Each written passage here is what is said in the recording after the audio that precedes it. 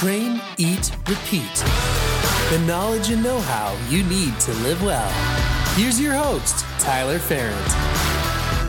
Hello, everyone, and welcome back to the Train, Eat, Repeat podcast.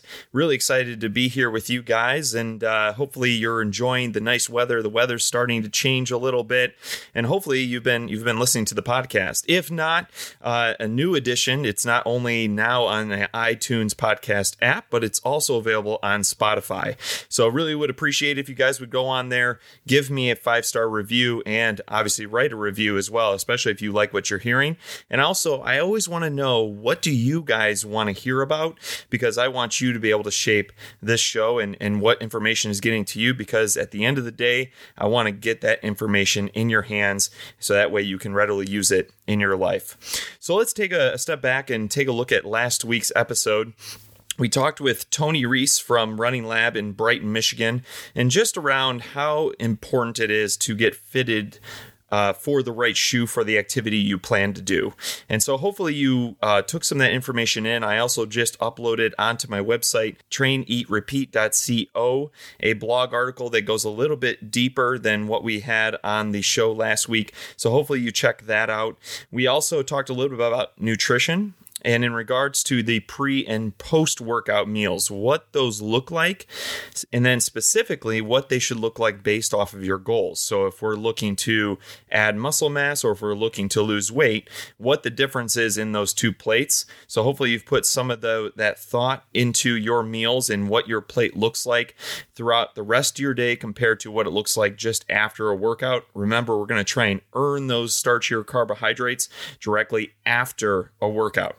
So a little bit of reward system put in there. And then when we switched gears, we talked a little bit at the end, just in terms of ways that you can release those feel-good endorphins to reduce the stress that we could be in, no matter if we're in a pandemic or not, but endorphins that we can obviously release through different techniques and then different activities and also different foods. So hopefully, if you guys didn't have a chance to listen to the podcast, you go back to episode 2 after you listen to this one, of course, and try to put those practices into play. So what are we focusing on this week? Well, we're going to start with training, just like we always do.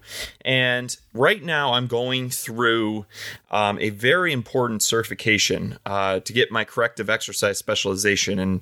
And what I'm focusing on right now is just how important the warm-up is. Now, as a trainer, I've always known a warm-up is important. I know how it can decrease the risk of injury. I know how that it can also improve fat burn throughout the workout, but really didn't know exactly just how specific you need to be with your warm-up and the stages you go through. So we're going to touch on that just a little bit. What it will do for you, beyond the things that I just mentioned, is that it's going to help you get into the proper range of motion during your workouts.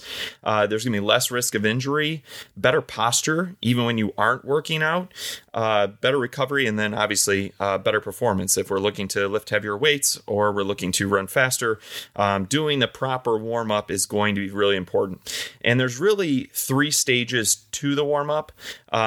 4 really, if you count we're still going to add in that a little bit of cardiovascular exercise at the beginning.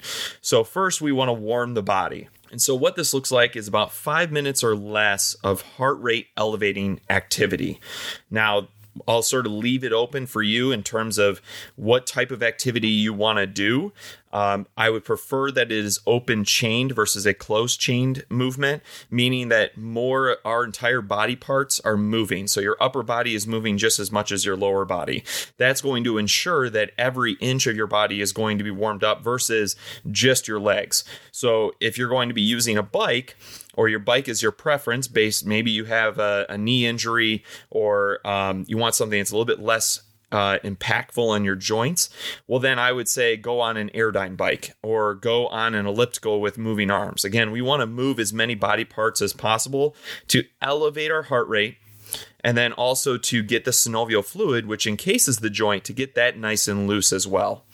And so other things you could do: jogging, walking on an incline on a treadmill, a rower is fantastic, jump rope if you don't have any cardiovascular equipment, especially when you don't have access to a gym.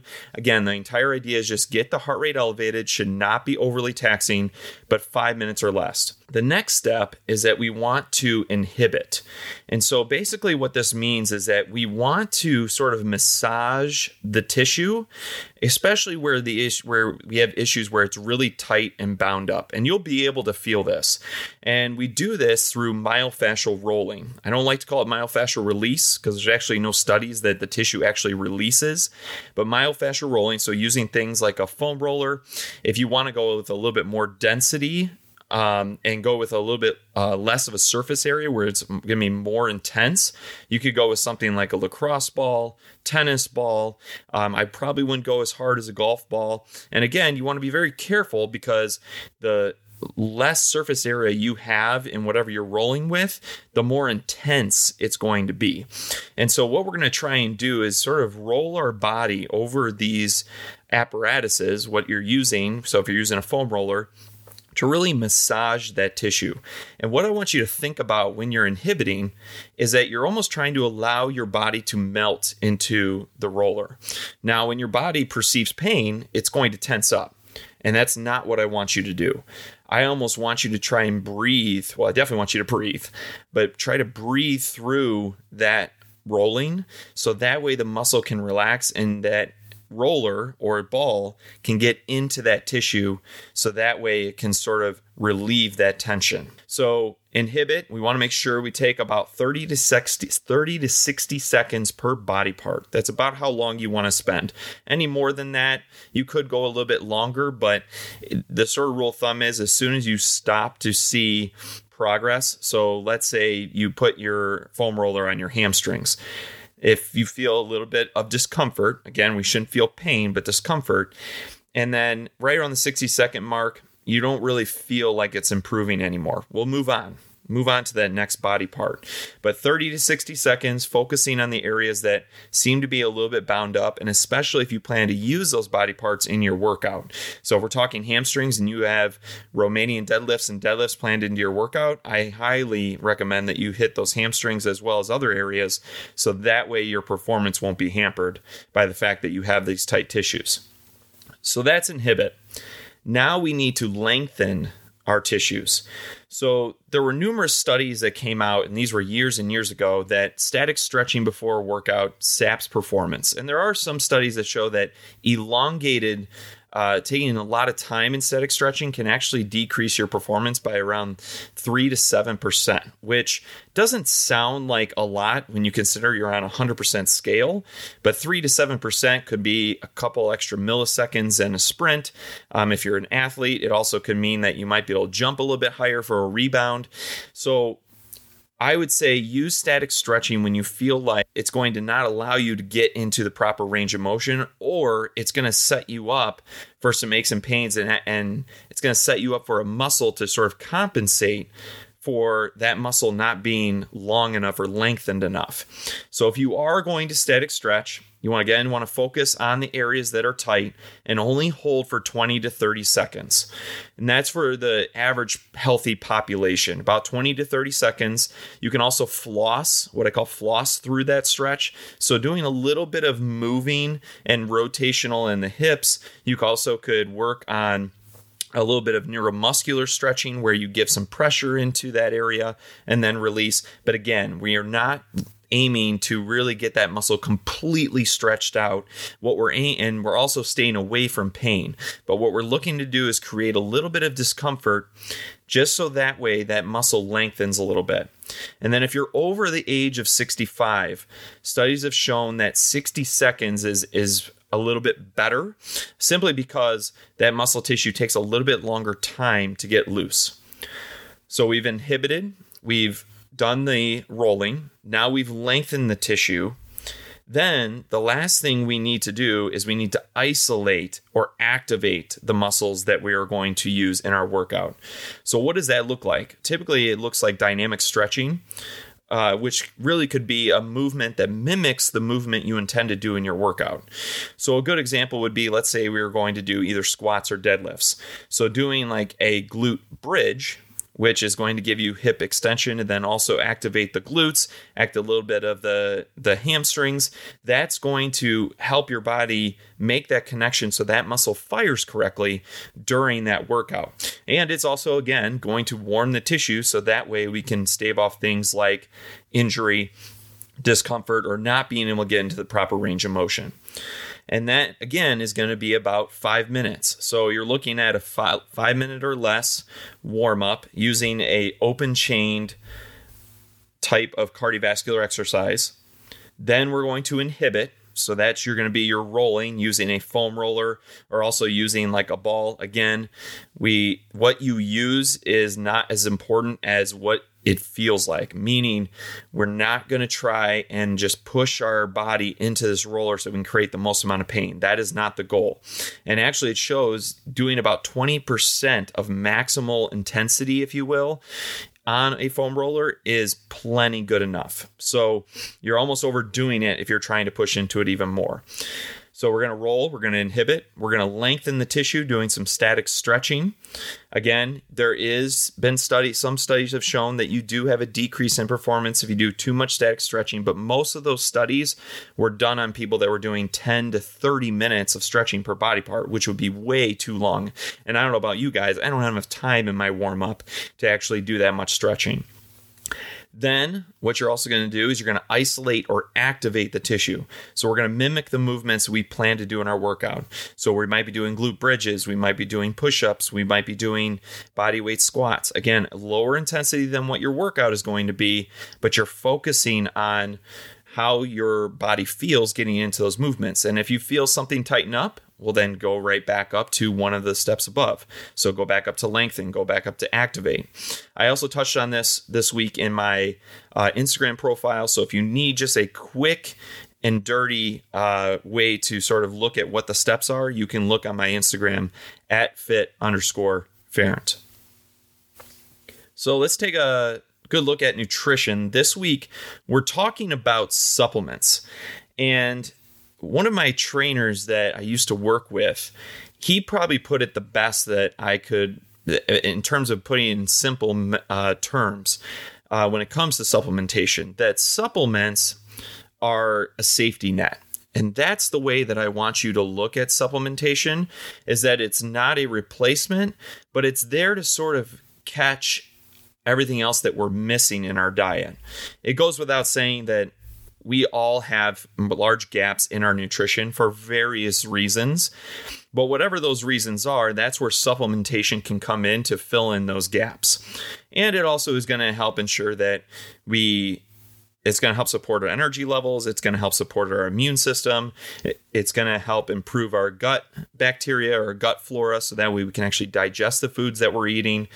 It's also going to help with heart health, skin health, nail health. I mean, the benefits are endless.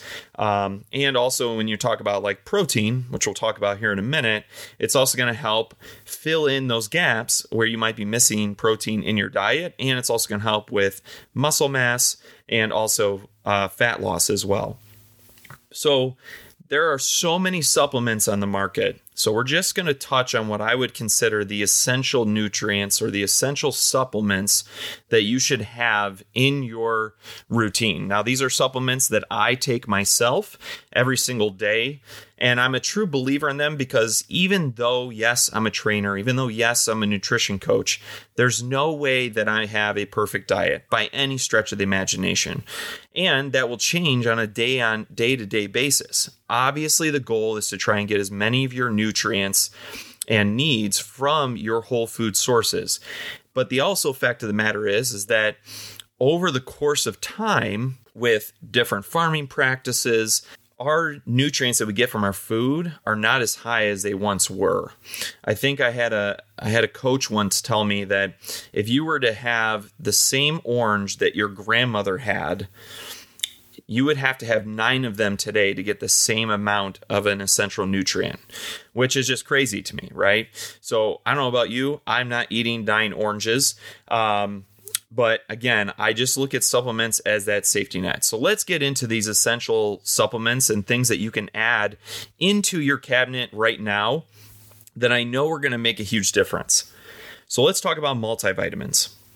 So multivitamins really is there to fill in the gaps, i.e. that safety net. What you want to look for in a high quality multivitamin is that it's capsule form only.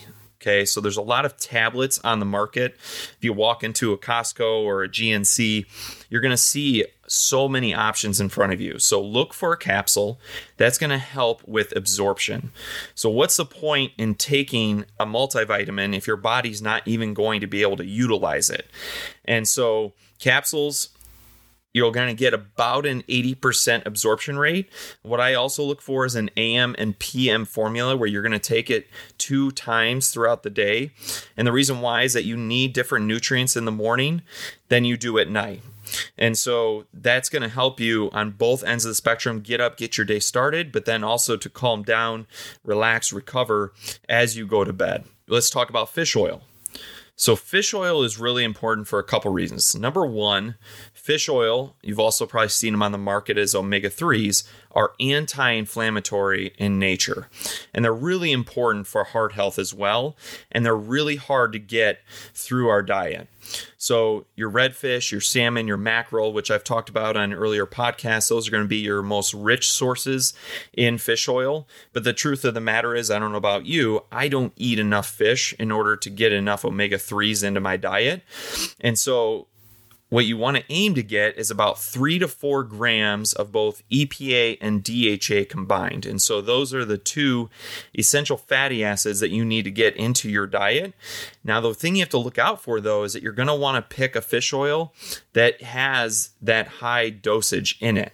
So, for instance, my mom had went out and bought just a generic fish oil, and she bought it in a gel cap, which is a good thing. You want to look for that gel cap. But the thing is that the dosages of EPA and DHA were so low in them, she would have to take 6 to 8 capsules a day versus the 2 capsules I have to take in my formula. So there's a drastic difference there. And to take 6 to 8 capsules throughout a day, you're going to have to spread them out because your body can only absorb so many nutrients at one time. And so it's really going to lock you down in terms of set an alarm. Oh, time to take my fish oil. Oh, time to take my fish oil. And so the formula you probably want to look for, you want to try and get as close to 1,000 milligrams. Mine is about 900 milligrams of EPA and DHA independently. And so combined is right around that gram that you're looking for of EPA and DHA in your first serving of the day. And if it's anything lower than that, just know that you're probably going to be taking multiple capsules throughout the day. And you can't just go off of what the bottle says is a serving size, because again, that is for a generalized population. And last time I checked, we're not all the same. So let's talk about protein. Protein, I've talked about numerous times on this podcast about being a very important macronutrient and something that is going to help keep you satisfied.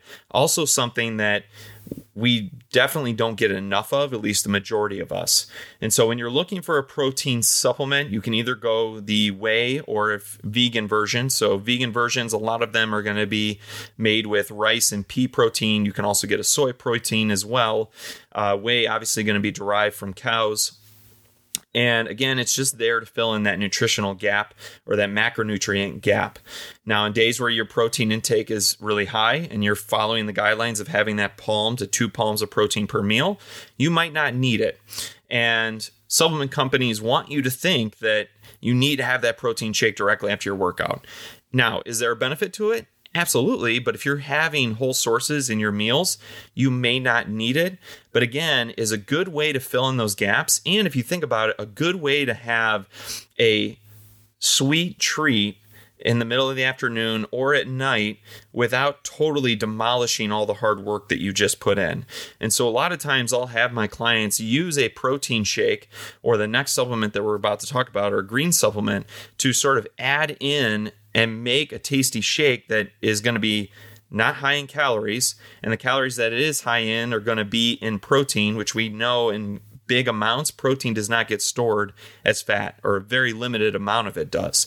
So really important to focus on getting in that protein, as to fill in gaps when you don't get enough through your diet. The next one, and I just alluded to it, is a green supplement. Here's the thing. For the same reasons that we need to take a multivitamin, is that the servings of vegetables and fruits you need to have per day are now up to 10. And there's just no way. I have met very few people that have been able to get that enough vegetable intake throughout their day in order to give them those essential nutrients, prebiotic fibers, so that way it can help their gut.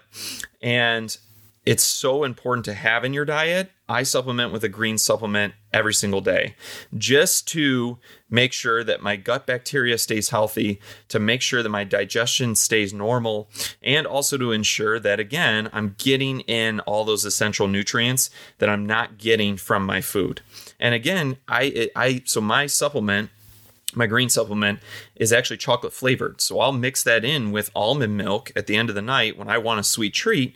And now I have a chocolate shake, but it's actually greens. And I've also had clients that have had children that have hated vegetables, which I was the same way. My Subway sandwiches, back when I ate them, don't judge me, but my Subway sandwiches were always meat and cheese. I was not a vegetable lover by any stretch of the imagination. And so I've had clients take a green supplement, mix that into their children's milk or almond milk, whatever their sort of transportation method they want to use, to add nutrient value to their children's milk. And so it is a really good way to get in those extra greens that we might be missing through our diet. So those are, to me, are going to be the four most important essential supplements that if you're going to go out and buy supplements, you should have. Now, what do you need to look for when you go out and buy supplements? The first thing you need to know is that supplements do not have a governing body watching over them. So most of our food, like our meat that we get, is all regulated by the FDA. So they're checking to ensure quality. That's why we have different standards around our meat in terms of choice cut, prime cut. But when it comes to supplementation, there's really no governing body to look over it. And so I don't know about you, if I'm going to spend money on a supplement, I want to make sure that what I'm putting in my body is good for me, number one, and that it doesn't have a bunch of fillers that I'm not going to need anyway. So what we need to look for is that it is third-party tested.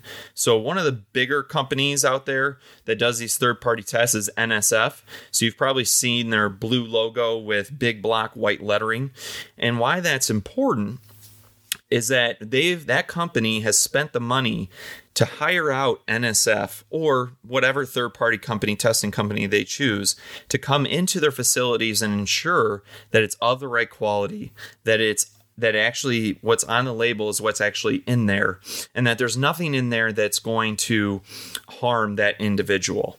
And so you really need to do your research, and that might mean that you have to pay a little bit more for your supplement. And I don't know about you, I'm a huge believer that in most cases you get what you pay for. So yes, it might cost you a little bit more, but the results that you get from that supplement are going to be much better. So let's take a look at our repeat or our recovery. And this is a topic that I'm really excited to talk about because we've talked about in earlier episodes why it's so important to find your why. And I was obviously talking more in terms of building your why for an exercise goal. But in any case, no matter what goal you're searching for or striving towards, if you build out your why, but you don't have the right mindset behind it, it's going to fail.